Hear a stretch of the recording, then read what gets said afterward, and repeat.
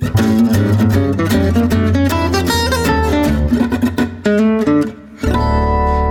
back to The Bulwark Goes to Hollywood. My name is Sonny Bunch. I'm culture editor at The Bulwark. And I'm very pleased to be joined today by Dean Devlin. Now, Dean Devlin, you 90s kids out there like me, you'll remember Dean Devlin as the one half of the Devlin Roland Emmerich team, made classic sci-fi movies like, Independence Day, Stargate, Universal Soldier. In recent years, Mr. Devlin is focused more on TV, shows like Leverage, the Librarian series. He's got a new one out on the Sci-Fi Network, The Ark, which I think folks will be into. It's kind of a throwback to the original Battlestar Galactica, that sort of thing. But I'm very excited to have him on the show today. Thanks for being with us, Mr. Devlin. Thanks for inviting me. I'm really excited to have you on because I grew up loving the Devlin Emmerich movies, and then, moving on to The Librarians and Leverage and all that sort of great stuff. But this is a Business of Showbiz podcast, first and foremost. And the thing I'm most interested to talk to you about today is how the business has evolved over these 30 years or so.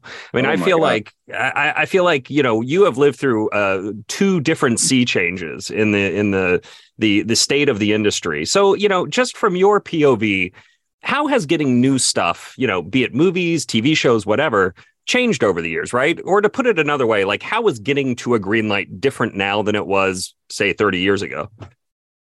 Well, I think you have to kind of put it in this context, okay? When I was growing up, there were three networks that divided the pie in three ways. And later they added a fourth. So then there were four channels, right? So it wasn't uncommon for a show to have 20 million viewers. That wasn't like insane in those days. And because of that, the networks were incredibly nervous about losing their share of that audience, right? So shows were very controlled and predictable in a way because you don't want to take chances. You don't want to screw it up. You don't want to be too controversial. So it was very hard to do that. But meanwhile, at that exact same time, people thought the movie industry was almost over. And so they handed the keys to the kingdom to these hippies who suddenly made these insane movies, these incredible movies, and brought movies back to life, right? So you had all this incredible work, this kind of ingenious work happening in movies. But television was very predictable, very, Well, over time now, what's happened is movies now cost $150 million to make and another $100 million to market. Mm-hmm. And they're so expensive that no one wants to screw that up. No one wants to be responsible for taking down a studio with a flop. So those movies are the ones that have become incredibly, handled by groups of people and market research. But on the other side, with all the streamers and all the cable channels, and suddenly there's 500 places to go watch your entertainment. And the only way to make a name for yourself or to be seen is to do something innovative and interesting and out of the box and unusual. So we've literally flipped the script on where creativity blossoms. So I think that's probably the biggest sea change from when I started. Yeah. Well, I mean, do you feel like you have more freedom working on a show like The Ark? I mean, do you feel like you can just kind of get in there and do whatever you want, or is it still, do you still have the studio execs sending down a note or two? Well, here's the thing. And this is why talking to me about this is a little bit out of the box, in that since 2004, we've been the studio. Mm-hmm. So, with only the exception of when I made the horrible mistake of making Geostorm or the sequel to Independence Day, those are the only two experiences at studios mm-hmm. that I've had in all these years. So we've been our own studio. So that has afforded an enormous amount of freedom. And we've been very fortunate that the networks that we've worked with, when we were at TNT, now we're on Freevee and Sci-Fi Channel, we've had the most creative and supportive executives that I'd ever had in my life. So we haven't run into the kind of things that is typical. Many years ago, I had done a TV series that Fox was the studio and Fox Network was the network. And they were at war with each other. Mm-hmm. And I thought, wait, you're all Fox. Why is this happening? And one show wanted to make this peaceful, beautiful show that was uplifting, and the other one wanted Independence Day, the TV series, and they were constantly battling, and I was stuck in the middle. And that's not an untypical situation for showrunners, where the studio wants one thing, the network wants something else, and now you're in hell. But since we've become the studio and we own all of our own shows, it takes a whole layer of bureaucracy out of the way creatively. Yeah. So we've only been dealing with network executives, and we've had this incredible fortune of working with really good and creative executives. So yeah, the arc has been a dream. Well, let's talk about the arc a little bit, because I have watched the first 4 episodes now. We got screeners for the first 4, and it's really entertaining and kind of almost a throwback sort of way. Looking back at Leverage and The Librarians, right? Those are almost throwback shows as well, right? Leverage is kind of throwback to Mission Impossible or like Caper of the Week style shows, and then you have The Librarians, which had strong Indiana Jones vibes, kind of. I mean, if I was mixed in with Doctor Who, yes, mixed in with Doctor Who, yeah. I mean, but here with the arc, what did you have in mind? Because it definitely feels like maybe old school Battlestar Galactica, not really new school, the old school, like the original kind of humanity on the run, trying to figure out how to make it work. I'm just curious what the vibe you were going for with this show was. Here's the thing.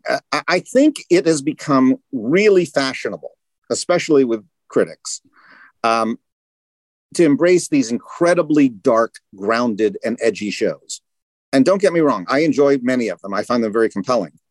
But I don't enjoy making that. I'm at my heart, I'm a nerd who went to sci-fi conventions, and I like my sci-fi to be fun. I like my entertainment to be fun. I like to cheer.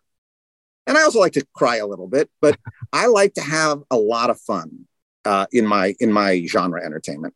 So, I would say the arc definitely has roots in the original Battlestar. I think it also has roots in Silent Running, if you remember that movie back from the 70s. Sure. This goes back to the kind of science fiction I fell in love with as a boy and have always wanted to make myself. So I think my stuff is kind of, I know if you ever get a chance, check out my show, Almost Paradise. It's very much a throwback to the old kind of detective show, except it takes place in the Philippines. So yeah, we try to find things about it that are fresh and new and make it feel not like another show. But I also like my shows to be kind of like a comfortable old shoe. That as soon as you're watching, you go, oh, I feel good wearing this. This is my favorite sweater. Well, there was definitely, again, a familiar vibe to it. You could see some of the DNA poking through when you're sitting down with the writers and the directors and everybody and working through what the plot lines of the season are. Was there at any point where you like, no, that's too serious, that's too dark, let's bring it back a little, or like the other way? I mean, were you ever like, that's a little bit too goofy, let's pull it back a little bit more towards reality here? Well, I think the thing is it's really about execution.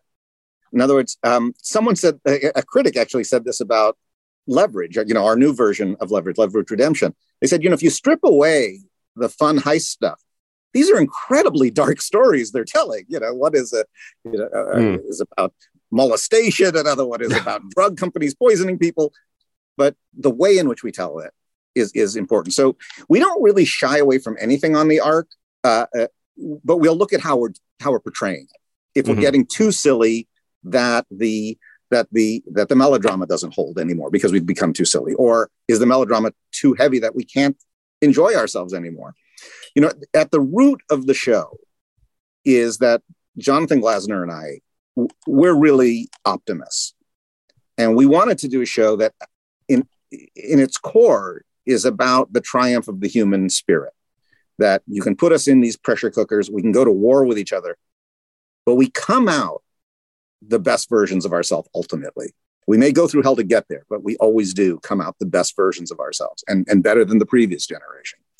And that's kind of what the arc is really about. It's a microcosm of our world in this pressure cooker and exacerbating every single issue to a life and death situation. But I think the fun of the show, the thing that makes the show worthy of watching, is seeing how these people who were not ready to be leaders, who were not ready to be the front line of this, having to become the best versions of themselves in a very small period of time, or they'll all perish. Yeah. And that to me is really what separates the show from other science fiction shows. Yeah. You mentioned, you used the word melodrama there, and I love that because a lot of people shy away from the word melodrama. They consider it an epithet, oh, melodrama means unserious, but that's crazy to me because melodrama means fun. Melodrama means, gripping and entertaining. We live in a time where we just relabel everything to make it sound better. It's like we used to say skipping breakfast, and now it's intermittent fasting. And I think, at the end of the day, you get the little comedy, you get the little melodrama, and you got a nice show. The other thing that you mentioned there that I love is the sense of optimism. One of the things I find very frustrating about a lot of modern, especially space exploration shows, weirdly enough, is just this real hesitance towards the idea of exploration, of human expansion or whatever. Humanity is often treated as a disease, something that is, spreading like cancer or whatever. And I'm glad to see something that's a little more optimistic and pushing back against that. Was that specifically what you were thinking about when you guys were making the show? Just this idea of human growth and progress? That's the heart and soul of the show. But I'll tell you, the thing is, I'm a big Doctor Who fan. And one of the things that I love about Doctor Who is that the Doctor doesn't kill people. He doesn't shoot them with guns. He'll make bad guys, he'll punish bad people, but he doesn't kill them. He doesn't shoot them with guns. He's somewhat of a pacifist. And why that's interesting is that if I pull up a gun right now, right, we've got drama. I'm pointing a gun, there's drama. But if you're not allowed to do that, it's a much harder thing to pull off. It's a much harder thing to write. How are you going to make this conflict work? How are you going to resolve it? How are you going to, you don't have these very easy tools. And I feel the same way about things that are uplifting, because it's so easy for uplifting to become cheesy and make you roll your eyes. And because of that, people don't want to try it. Mm-hmm. It's like, oh, uplifting is old fashioned. If you nail it, it's the greatest thing in the world. It's really easy to screw it up. So we went down the path of, we want a show that's ultimately uplifting, and it makes it a lot harder to write, and it's a lot harder to direct. And, we're in the editing room constantly going, did we go too far? Did we have to pull it back? And, but I think that when you nail it, there's nothing better. Can you think of an example from your or somebody else's work where the uplift goes too far, where you're like, this doesn't work. The audience doesn't necessarily buy it. I made a movie called Godzilla. We kind of messed that one up. So the scene that we thought everyone was going to go, oh, they're all moved. They're all rolling their eyes and went, okay, well, let's do that again. All right. Fair enough. As a former actor yourself, and you were in two of my favorite 1980s movies, AMC classics, I like to call them, My Bodyguard and Real Genius. What do you look for when you're casting, especially a show like this where it's mostly unknowns? It's a big ensemble cast. You've got a lot of parts to fill out. You're not putting Will Smith in there, right? It's lesser known names. What are you looking for from a performer when you're filling out those roles? I'm looking for courage, being able to risk looking stupid. I'm looking for their ability to play jazz music. And what I mean by that is that they're not overly married to the way that they decided to do it. Very often while I'm casting, I will actually give the actor a completely horrible direction just to see if they can alter what they planned. Mm-hmm. A lot of people, they've got their one way to do it and that's it. But I have found if you have a group of actors who are really listening to each other, who are really present, this kind of jazz music starts happening. And things happen that you didn't plan as a writer or as a director. And that not only becomes magical in front of the camera, but it also inspires writing a future episode because you go, oh, what was that look he gave when he talked about his dad and he looked at her? There was something going on there. Or what's the dad backstory? And now we're suddenly writing something we weren't planning on writing. So I look to actors who are really present, who aren't afraid to look bad, that their ego isn't involved in their performance. And we got so lucky with this cast because, especially casting in the time of COVID, you're doing it like you and I are right now with Zoom, and it's not quite the same. And we felt very excited every time we cast one of these people, but until you put them on set, you don't know, are they going to mix together? Is this going to be, and I directed the pilot. So I'm on set and I've never said this publicly, but I was terrified before the first day of shooting. I was like, well, what if there is no alchemy between them? That's going to make making the show a million times harder to try and create that. And we got so lucky because to a person, we didn't have one sour note. They all had that ability to flow with whatever was going on set. And it was great. Yeah.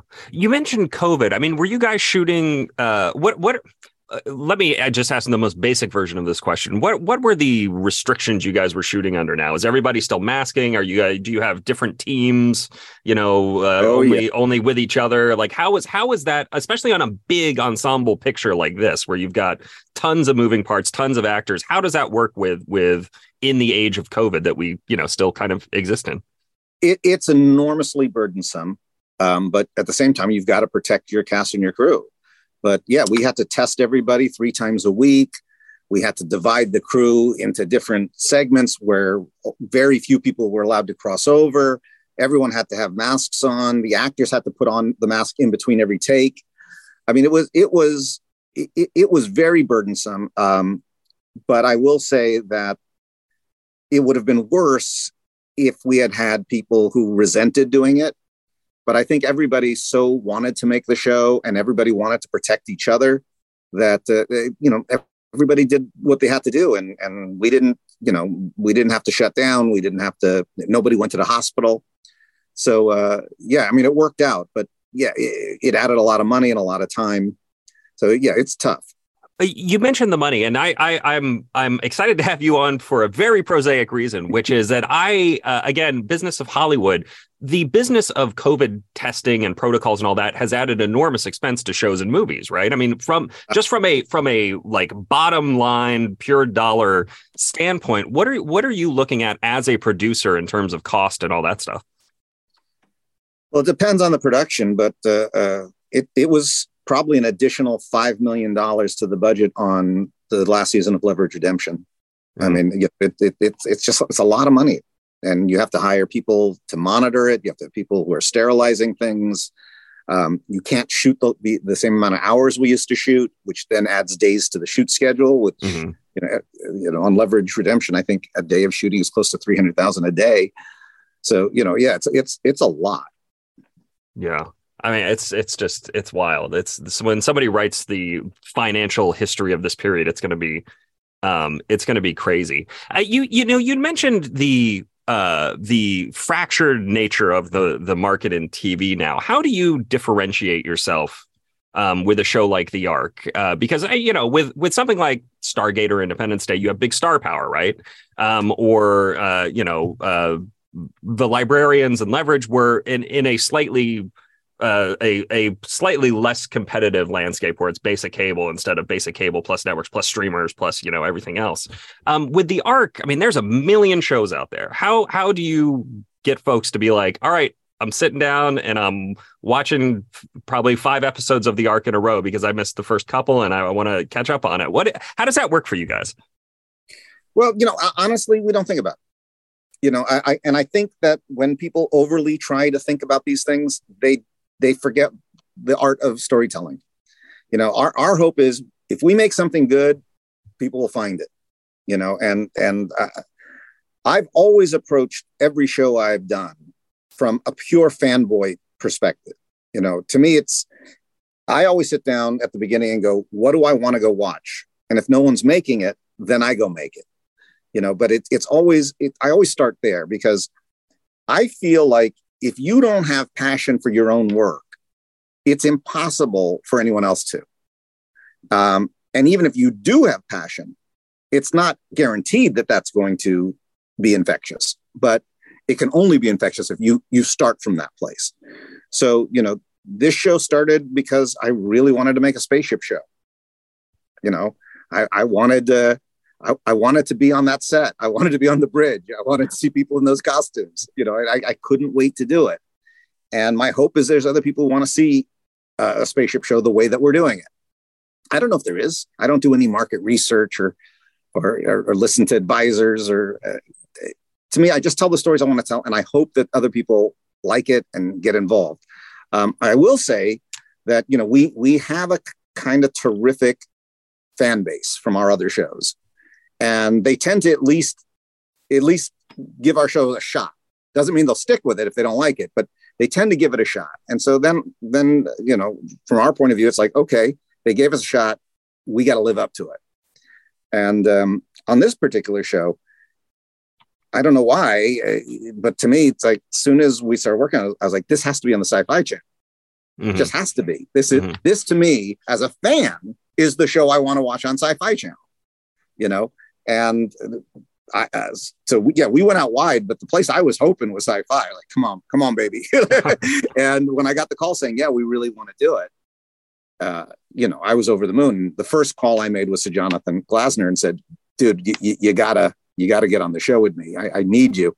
And luckily I had some Polaroids of him that, I was able to force him into it. So it's great. It's interesting that you describe this as a spaceship show, because I love that description, because it makes me think that you're just sitting there. All right, what do I want the spaceship to look like? Did you sit down there and like build a model yourself? Were you doing sketches like, all right, here's we need the gravity well here. This is what I want the bridge to look like. How was that design process like for you? Well, the first person I brought in to talk about it was Randall Groves, who did the Librarians and Leverage for me. And I said, so we've got this dual problem. On one hand, this has to be a pressure cooker. You have these people kind of like shoved together, right? And we want that to be as intense as possible. I said, but the flip side of it is this entire show takes place on a spaceship. It can't get overly claustrophobic, or I'm not going to want to watch it after an episode or two. So I need to breathe. I need a variety of feelings. I need that when they're in this place, it feels like this, but when they're over here, it feels totally different. I need to have a whole world and yet still feel like they're stuck on the spaceship. So that was a real tough challenge to Randall. And that's when he came up with the idea of the observation deck with the giant windows, which could be a more relaxed place, and then other places that were very intense and claustrophobic, and other places that were busy and chaotic. And then, of course, having our farm gave us kind of the one place that actually has nature, which provided us a completely different environment. The